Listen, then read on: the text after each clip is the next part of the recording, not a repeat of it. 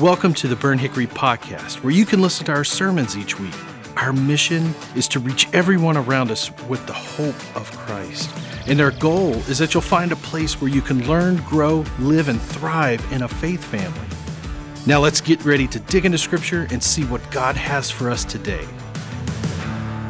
Well, good morning, church. Last week, we started off our new year and our new message series with a time of prayer, a time that we just looked back at what God did over the last 2023, just praising Him just for overall what He did. And then we looked forward and just really asked God to step into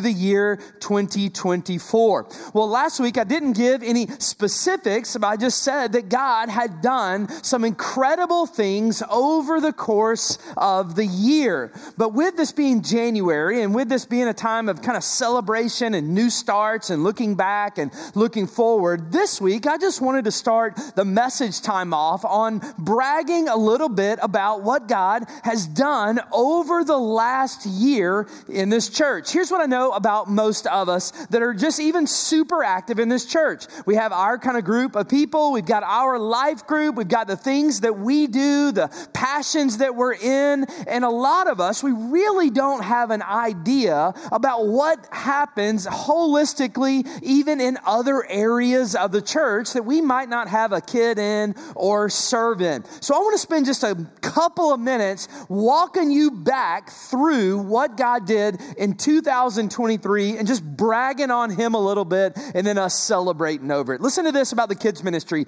Last year, in last season that they had, our Vacation Bible School last summer had 1,700 kids involved with it, with 99 salvations in that one single week.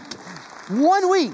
Catch this, on top of that, their fall outreach, Pumpkin Fest, had over 4,000 people in attendance on this campus, inviting them in to show us who we are. When you look into the specific ministries there, their adult volunteer base is growing every single week. And then also just in their preschool, that's all growing, but just in their preschool department alone, I'm talking under 2 years old, they have had a 25% growth in the last season of ministry. 2 weeks ago, they had 100 babies underneath 2 years old. Amen. That's a lot of diapers. Amen. That's incredible. Let's look at student ministry just for a minute. Student ministry over the past year saw 99 teenagers give their life to Jesus last year. They've seen 20%. Yeah, you can clap all you want, but I'm going to keep talking. They've seen 20% increase in their life groups, in their Wednesday nights. They launched their D groups, their kind of small groups, accountability groups last year that they're calling them, and they had over 200 students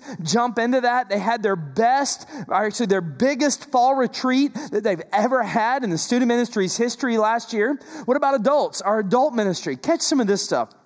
They are watching their mentors, their men's mentoring and their women's mentoring. It is absolutely exploding. And the people walking out of those things are changing people's lives. They are watching their life groups grow. Over the course of the last season of ministry, they've had a couple of different Sundays where they have had over 1,000 men and women in life groups here on campus on Sunday morning. And that's incredible. They saw 100% increase last year in people taking the place assessment to find out where God is pointing them into areas of service. That's over 200 people in this church, adults that have done that. And listen to this. They told me this on Thursday. They tell me that over 40% of active adults in this church are serving in some kind of ministry. That's massive. That's huge when you look at churches across the world. Worship Ministries is pumping out music, not only for us to worship to, but across all the streaming platforms for during the week. They're putting on services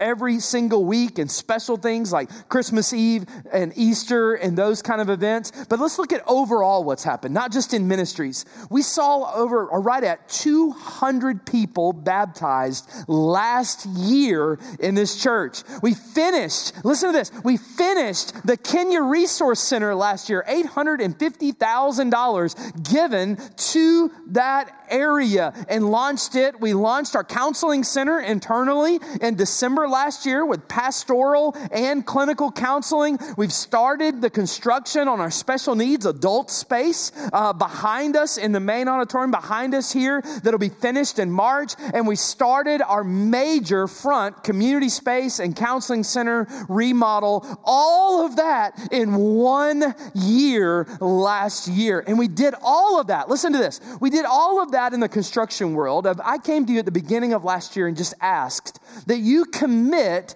at minimum $3 million from this church into the building process, into the building campaign. At some point, I've asked you and your family to see where you're at and to give that before the construction is finished. Let me give you a little update. We have already received, we haven't even poured the foundation yet. We have already received $2.8 million of the $3 million that you guys have committed. How incredible is that? On top of that, catch this, last year's fiscal budget. Last year's fiscal budget, we exceeded it by 20% at year end. That is $1.9 million over what was budgeted last year. Last year, we gave over $1.8 million to community ministries and missions and global missions across the world. And church, I think all of that is worthy of saying, thank you, Jesus. Amen? Amen. Amen. Yes, I know. Man, I've been stewing on this. I know you're like, well, that's not a big deal. No, that's huge. That is massive. And all of that is done just watching God's hand work. And I'm just going to say this as honestly as I know how. I think as good as all of that was, that God has something incredibly, incredibly big in store for this place, even more so in the future. I believe as good as the past has been, that God has an even greater plan for this group of people. So listen, if you are fully engaged with us, man, thank you, thank you, thank you. If you're new to Burn Hickory, if you're just checking this thing out, if we're just casually dating on the DL, come on, let's do it. Let's jump into the mission of God, the work of God, the mission of what He has called us to, and let's change this community. 2024, I'm fully believing that God is going to do some incredibly big stuff. Amen? All right, we got to jump into the message because they tell me I only have 40 minutes, but this is the last service, all right? Here we go, all right? Last week, we started a new message series called Rethink Your Life. And we gave the premise last week that so goes our thoughts, so goes our life. Why? Because our thoughts really do shape our actions. And our actions shape the direction of our life. And the direction of our life shapes basically our identity. And we said it all starts with our mind. And it moves into our souls and it's walked out through our feet. Last week we said that we are going to, over the course of these next weeks, ask ourselves to rethink some major things in our lives. Some major things that God wants to press into and to put His thoughts into. And we said we're not rethinking this from a deconstructionist mindset, but we're rethinking it to ask God, God, is my life in congruence with your thoughts? And is my heart moving in the direction of your mind? And we asked all of us last week to just commit to rethink some of the things that we bring up. Last week we looked at the topic of salvation. And we asked ourselves last week to rethink our relationship with Jesus, to rethink our walk with Jesus, and quite frankly, to rethink and ask ourselves, do I know that I know that I know that I have a relationship with Jesus, that He has redeemed me, saved me, and set me on a path to spend eternity with Him? And we did all that from Ephesians chapter 2 last week, pointing at the idea that it is only when we know what we've been saved from that we will ever fully walk out what God has saved us to. If you weren't here last week, it kind of laid the foundation of this whole idea of rethinking my relationship with Jesus. Well, this week we're going to look at another just massive topic to think about. And this week I'm just going to ask you to rethink your relationship with the Word of God. Rethink your relationship with the Bible, with God's word that he's placed in our hands. If you got a copy of scripture, I want you to turn with me to 2 Peter, the book of 2 Peter today. And I want to show you today an amazing description of God's word, of his word to us. And I want you to ask yourself, is this my thinking of God's word? Is this how I describe God's word? I want you to compare your description to Peter's description, and we're going to deal with some common doubts and some common struggles. And the reality is we're going to walk out of here seeing, why in the world can I trust this book that I hold in my hands? Now, I'm going to warn you on the front end today, there's going to be some incredibly technical things today. So those of you that are thinkers, those of you that love to be challenged, today is your day. Those of you that just come for the fluff, you're going to struggle a little bit, all right? I'm just going to tell you today. There it is on the front end. Now, if I were to ask the question in this audience, do you trust the Bible? Chances are about 90+% of us will go, well, Matt, absolutely. 5% of you just argue with everything, so you would have something to say. And then 5% of you are just not sure how you would answer that question. But the reality is that's not where the world is today. In history, there has been times that the Bible has been seen as a book of sacredness and a holy book that unifies us under the voice of God. But that's not where we are in our culture today. In fact, the days of people like me, pastors just walking around and holding the Bible in the air going, you need to trust this book, and people falling on their faces in salvation. Those days, they're not over, but really and truly, it takes more to help people understand what this thing that we hold in our hand is, than probably more now than any other point in history. There needs to be some substance. There needs to be some argument. And here's the good news behind it. The good news is that God has given us the evidence, God has given us the proof, and God has laid out the evidence of why it is that I can trust the Bible. Now, listen, why I can trust the Bible is probably one of the top 2 or 3 questions that every single Christian needs to be able to answer. Why? Because if you're ever sharing your faith, I can just about guarantee you this is going to come up. And we need to be able to give a defense to that. We need to be able to share why it is that I trust the Bible. Now, why do I trust the Bible? I have heard a million different answers to these questions over the years. And some of them are said with the right heart, but they're just not good answers. Kind of like this. I asked somebody not too long ago, hey, why do you trust this book that you have in your hand? And they just said to me with a perfect heart, they said, Matt, I trust it because I just was raised that way. Listen, I get the sentiment of that, but that's not a good answer. Why?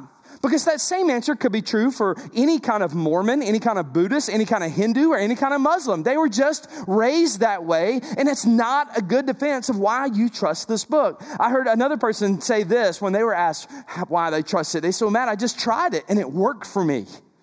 And I get the heartbeat behind that. I get the sentiment behind it. But listen, every CrossFitter I've ever met has said that, and every essential oil salesman says the same thing, right? I just tried it, and it worked. It's not a great answer. A third answer of why I can trust the Bible is well, Matt, it's just faith. I just have faith that it's right. Listen, I get the sentiment of that, but that is not logically a great answer, and it can go so much farther, and that answer opens up this huge crack that people can get into. So this morning, I want to give you an answer to why you can trust the Bible. And I want to do it through the voice of the Apostle Peter. 2 Peter chapter 1, I'm going to read it all to us, and then we're going to work our way through it. I'm just going to warn you, it's a lot of verses. Here we go. So, here's what Peter says at the end of his life. He said, so I will always remind you of these things, even though you know them and are fully established in the truth you now have. I think it's right to refresh your memory as long as I live in the tent of this body, because I know that I will soon put it aside as the Lord Jesus Christ has made it clear to me. In other words, hey, God told me I'm about to be out of this world, and I'm giving you some of my last words. Verse 15. And I will make every effort to see that after my departure, you will always be able to remember these things. Verse 16. For he's talking about himself, Peter, and the rest of the writers of Scripture and the disciples, for we did not follow cleverly devised stories when we told you about the coming of our Lord Jesus Christ in power. But we were eyewitnesses of his majesty. He received honor and glory from God the Father when the voice came to him from the majestic glory saying, "This is my son whom I love, and with him I'm well pleased." We ourselves, Peter says, we heard this voice that came from heaven when we were with him on the sacred mountain. We also have the prophetic message as something completely reliable, and you will do well to pay attention to it, as a light shining in a dark place until the day dawns and the morning star rises in your hearts. Verse 20, above all, you must understand that no prophecy of Scripture came about by the prophet's own interpretation of things. For prophecy never had its origin in the human will. But prophets, though they were human, they spoke from God. And as they were carried along by the Holy Spirit. Now, pause there, because what you just heard was a lot of verses, a lot of words, a lot of arguments, but I would say it is probably the best argument and the best description of what it is that we hold in our hands more than any other description that has ever been made. But I know we got to do some work to kind of pull out where it is talking. I know it's a lot of words, but I love what Peter says here about the gospel, what he says about the truth of Scripture, and what he says about how we can trust it. Now, remember this, Peter is the Apostle Peter. He's later in his life. He is speaking from a position of authority. He's speaking as one that walked with Jesus, had his life changed by Jesus, and now there is nothing more in him that means more than to see these people he's speaking to, these Christians that are scattered all across Rome, that are being persecuted. There's nothing that he wants to see more than for them to fall in love with Jesus. They can change their life. So he's speaking here to these Christians that are being incredibly persecuted. But the biggest thing that they were being pushed into and challenged to is that they were being challenged to think that what the disciples and apostles told them, they were being challenged to think that it was not true. That it was just story, that it was something that they shouldn't believe. And the reality is Peter is coming back with an argument to tell them that they can trust these words, and here's why. And here's why this makes so much sense to us, because the reality is what we hold in our hands, specifically as the New Testament, is what Peter is describing here as what they are passing down to them. So Peter is giving us an argument from the people who wrote it, why we can trust this word. So I want to give you 5 things that is pointed out in Scripture of why we can trust the Bible today. You need to write these down somewhere, because if you are a soul winner, if you share Jesus, there will be some point in your life where somebody will push into you with this. Here's what Peter says. We can trust the word of God because of this. Number 1, Peter said this. We just read it. Because it's a reliable collection of historical documents. He says it's a reliable collection of historical documents. Peter's saying, listen, there is evidence. There's evidence in the Word. It proves itself. And then there's evidence in history. It's going to continually prove it. And Peter is saying we have written down the exact things that we have seen. In fact, look at verse 16 again. It says this, "For we," Peter said, "did not follow cleverly devised stories when we told you about the coming of our Lord Jesus Christ in power." Here's what he means by that. Peter's saying, listen, this is not once upon a time language. No, this is language of names and places, of events and the orders that things happen. This is so specific, Peter says, is that not only does history back it up now, not only does geography back it up now, not only does lineage and people's voices back it up now, but it's going to even more back it up over and over and over throughout history. And guess what, church? That's exactly what we have seen. Do you realize that over and over again, that history proves the Bible true? There is a constant archaeological trail for 2,000 years that proves what is in the Bible is truth. Whether it's the ruins of Jericho or Ephesus, Herod's temple, or the pool of Bethesda, the book of Acts has 39 countries, 54 cities, 9 different islands that we know are true. Did you know that there's countless biblical figures that are mentioned in Scripture that are validated by non-biblical literature as true? Did you know there's 2,600 names, specific names in the Bible that are mentioned, and we get to see that. I love what one non-Christian archaeologist named Nelson Gulick says. I put this in your notes because I thought it was such great quotes. Listen to this. He says, "I've been accused of teaching that the Bible is the Word of God. This is from a non-Christian. Listen to this.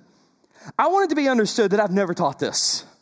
All I've ever said is that in all my archaeological investigations, I've never found one artifact of antiquity that contradicts any statement of the Bible.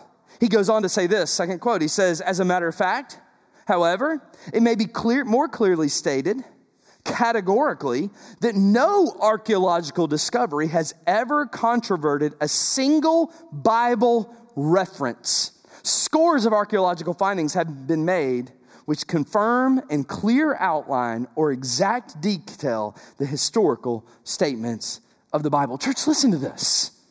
The Bible is not some just weird book that was out there that's been disproved by modern day archaeology. No, there's been over 23,000 archaeological digs around the world, and none of them have disproved the words of what you have in your hands. If they had, you can guarantee you that the skeptics and the critics would have crammed it down our throats forever and ever and ever. But it's never happened. You know why? Because it can't happen, because this book is truth. Peter is saying in this, we have received the same message. We didn't make it up. It's not a fairy tale. You can take out your phones, Peter says, and you can fact check everything I'm saying because it is truth and you can trust it.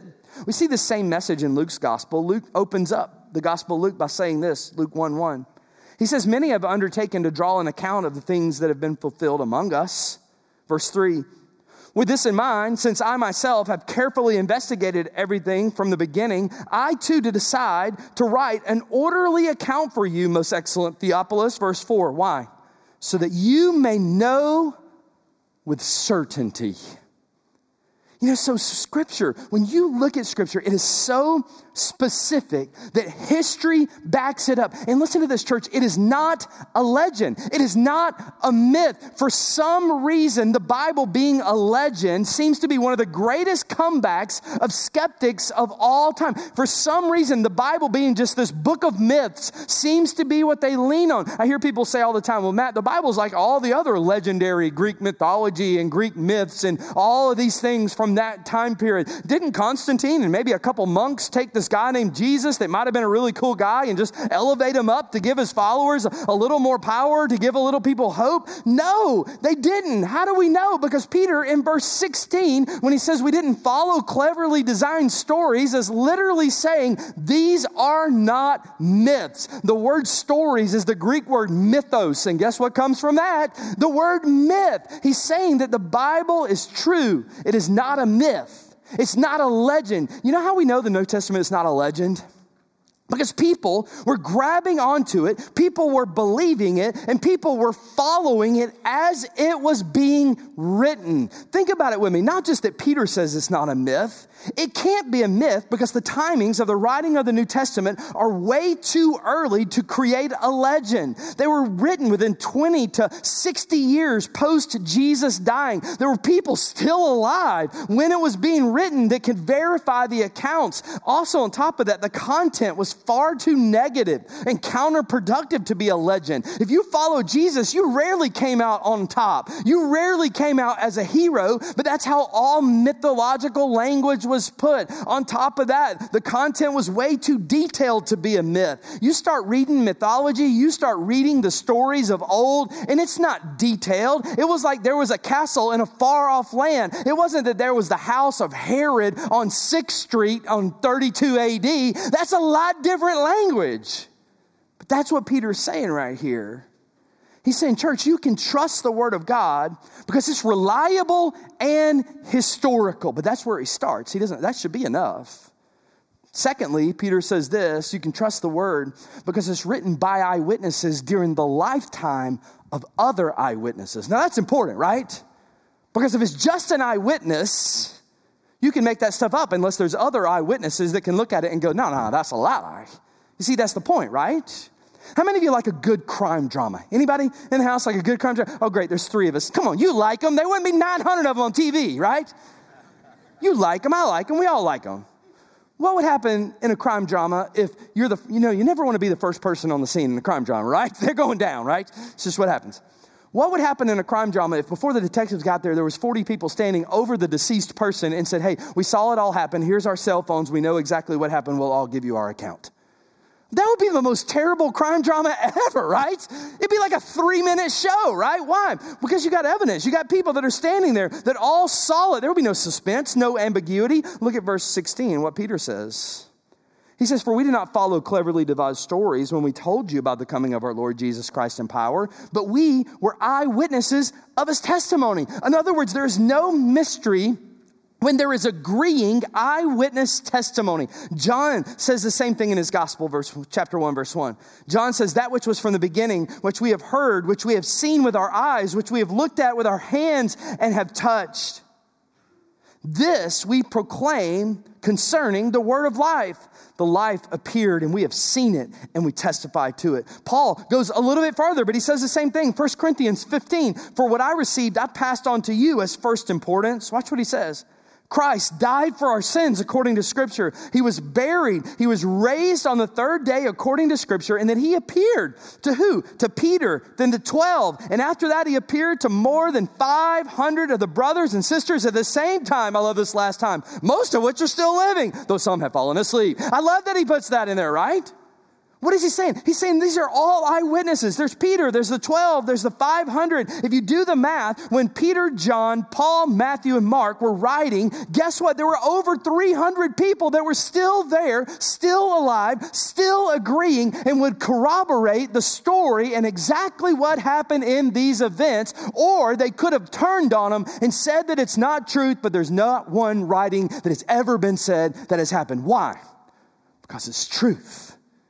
It's truth. This is why so often the Bible is so specific with names and places and events. Why? To make you really confused that Abraham, that many people in his family in your Bible reading plan this week? No.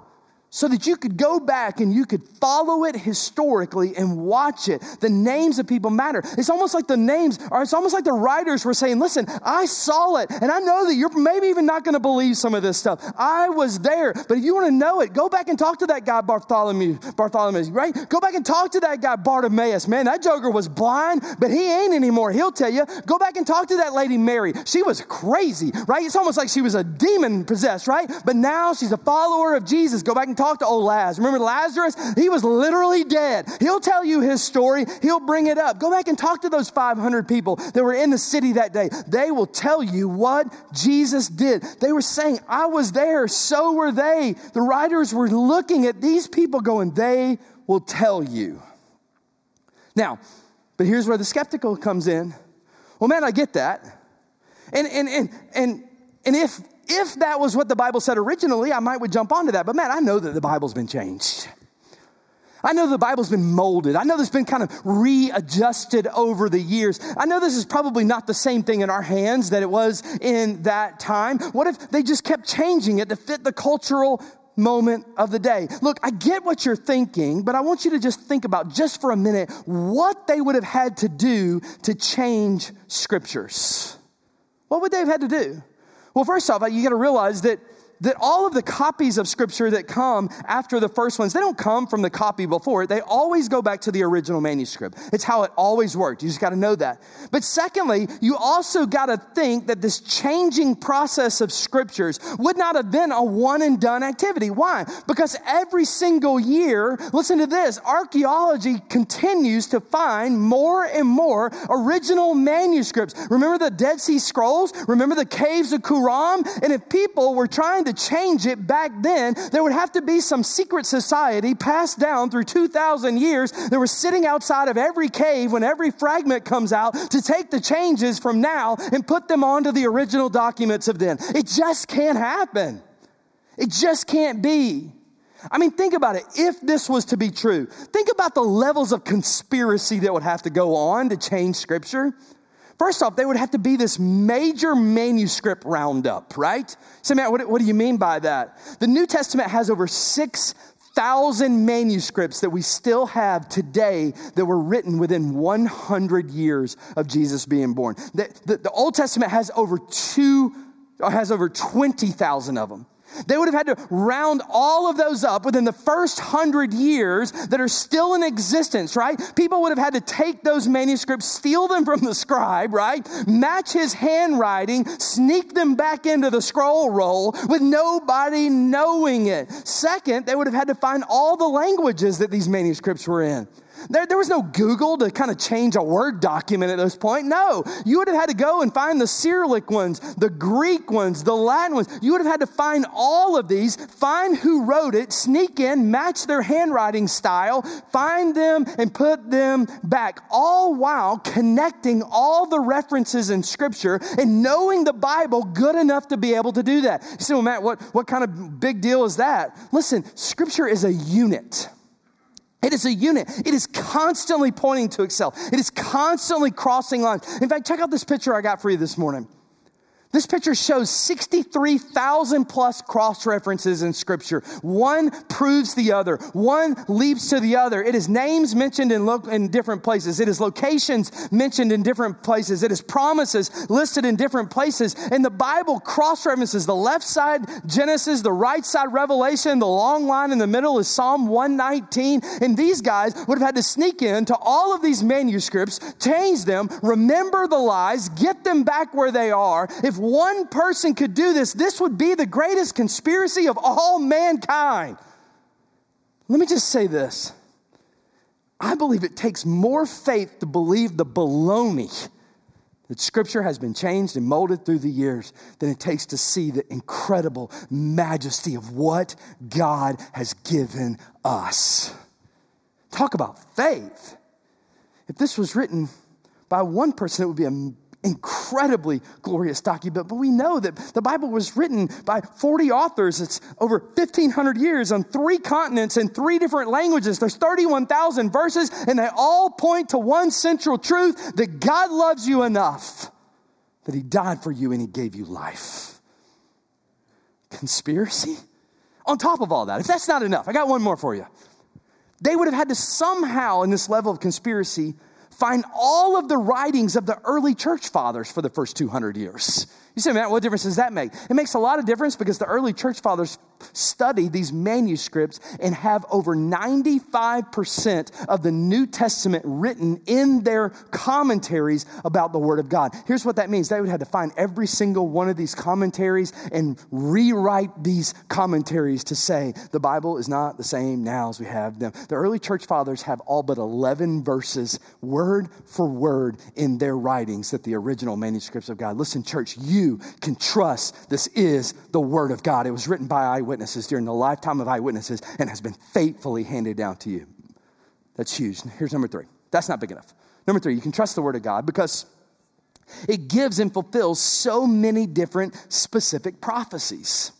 So many different specific prophecies. Now, I know prophecy is this weird word that only church people kind of talk about, but prophecy literally just means a specific telling of the future in a specific way. And that's exactly another key of why we can trust the Bible, because this is what the Bible does over and over and over again. Now, this is not a day about prophecy, but listen to what Peter says in verse 19. He says, we also have the prophetic message as something that is completely reliable.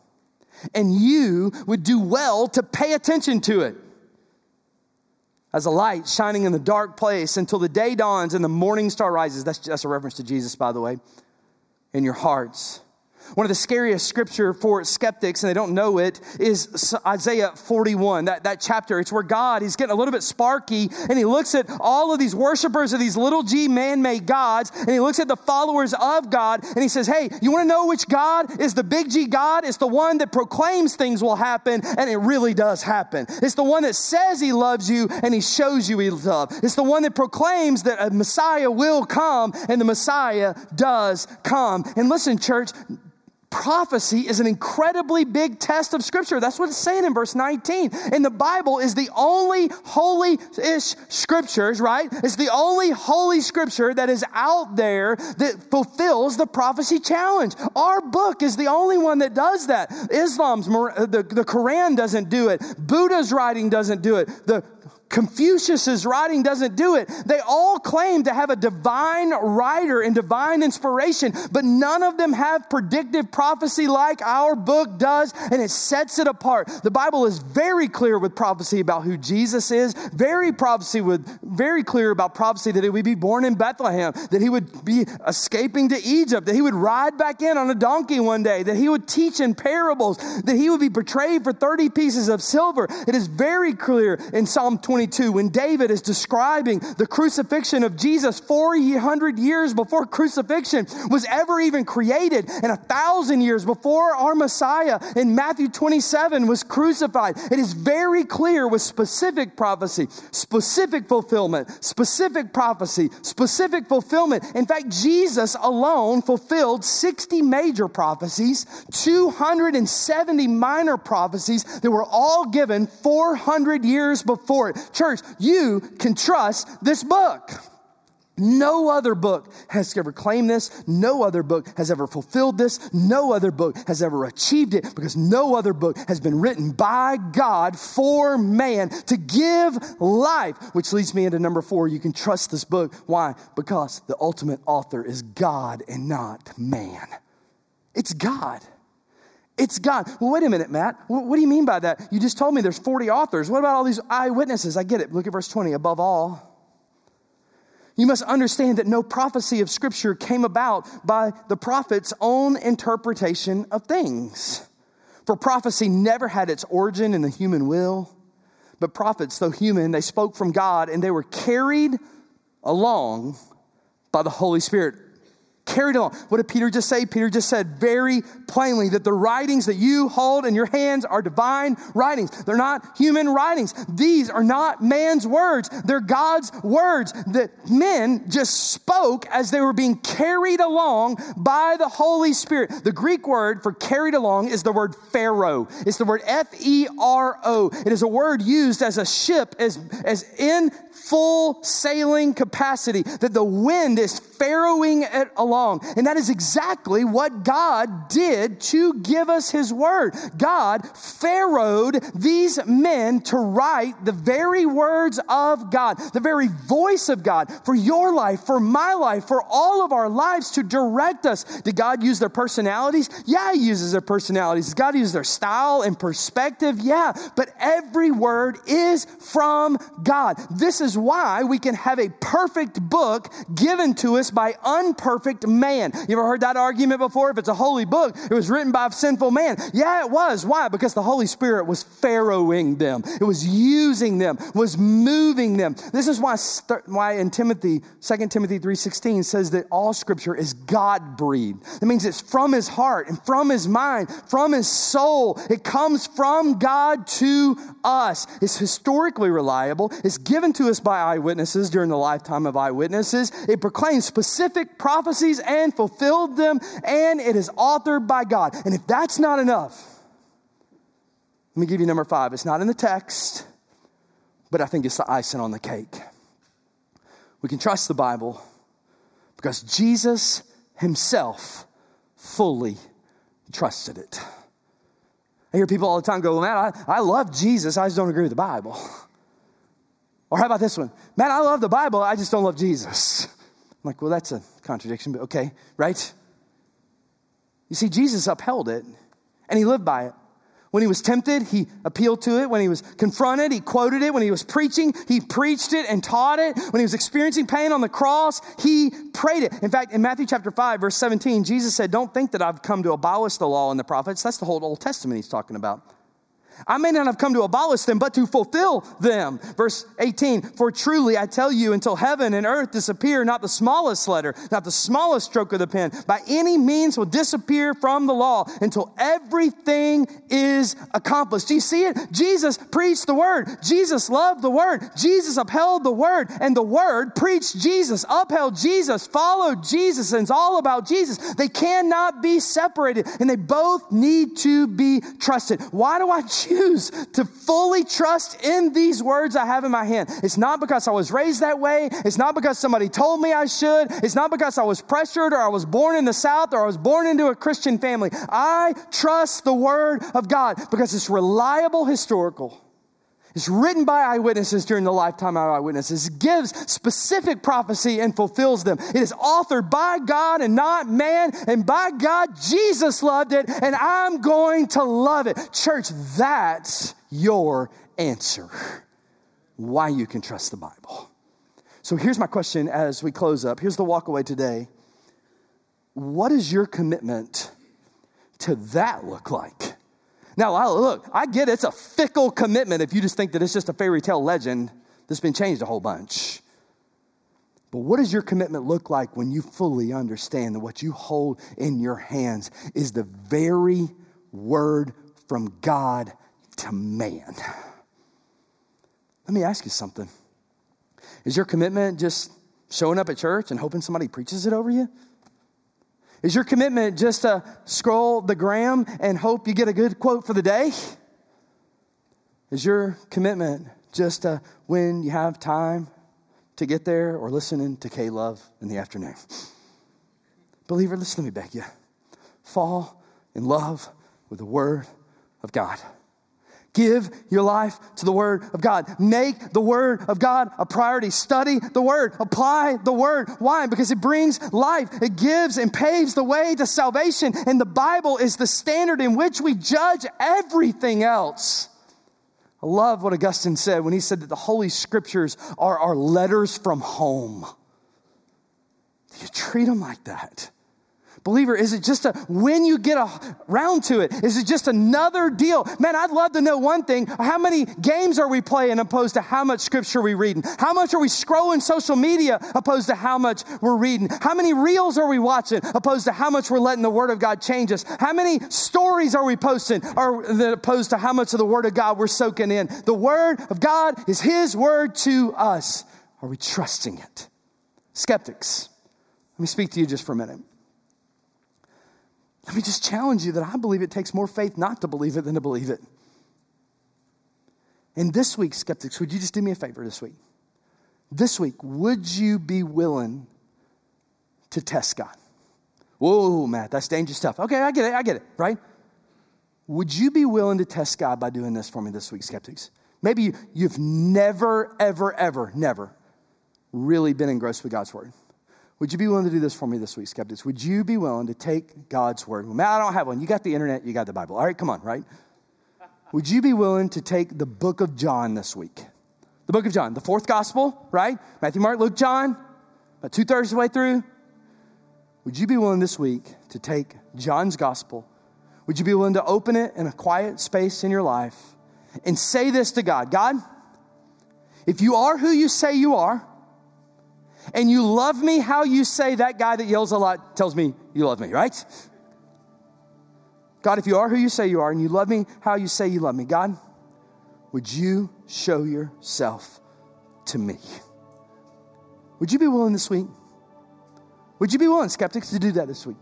After hearing what you heard today, would you be willing to at least put your toe in the water to say, God, if you are that, show yourself to me. I'm going to read this book this week. Listen, they tell me a 200-word count reading, it would take you less than 2 hours. Most of you are a little more than hooked on phonics, so I think you're going to do it a little faster than that. Would you this week, skeptics, just say, God, if you are who you say you are, and you love me how you say you love me, show yourself to me. The book of John. Lord Jesus, this week, God, help us to rethink our relationship with the Word. God, the Word is a lamp unto our feet. It's a light into our path. It's the message of salvation that saves our souls. It is the very voice of God to my life. And Lord Jesus, this week, help me fall deeply in love with it and have it change my heart. Lord, I just pray that you deal with those hearts that are in the room. They're still just not sure. God, show yourself to them. Thank you, Jesus. It's in your name. Amen. Would you stand with me and sing this morning? And here's the invitation this morning. Number one, if you need to give your life to Jesus today, and maybe some things clicked in your mind, we're going to be standing right over here. We'd love to share Jesus with you. Number two, though, Maybe today you have never taken a step to make the Word of God a priority in your life, and you don't even know how to do that, and you want somebody to walk with you in that. Man, I've got some people with me over here that would love to pray with you, follow up with you this week, and walk with you in that. Number 3, maybe today you just need somebody just to pray with you and over you today. We'd love to do that. Man, use these next couple of minutes just to say thank you, Lord.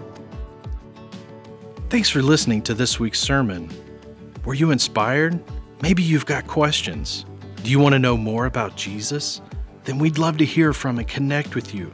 So take the next step with us by visiting burnthickory.com/next. Again, thanks for listening. And hey, stay tuned by subscribing and stay up to date by downloading the Burnt Hickory app.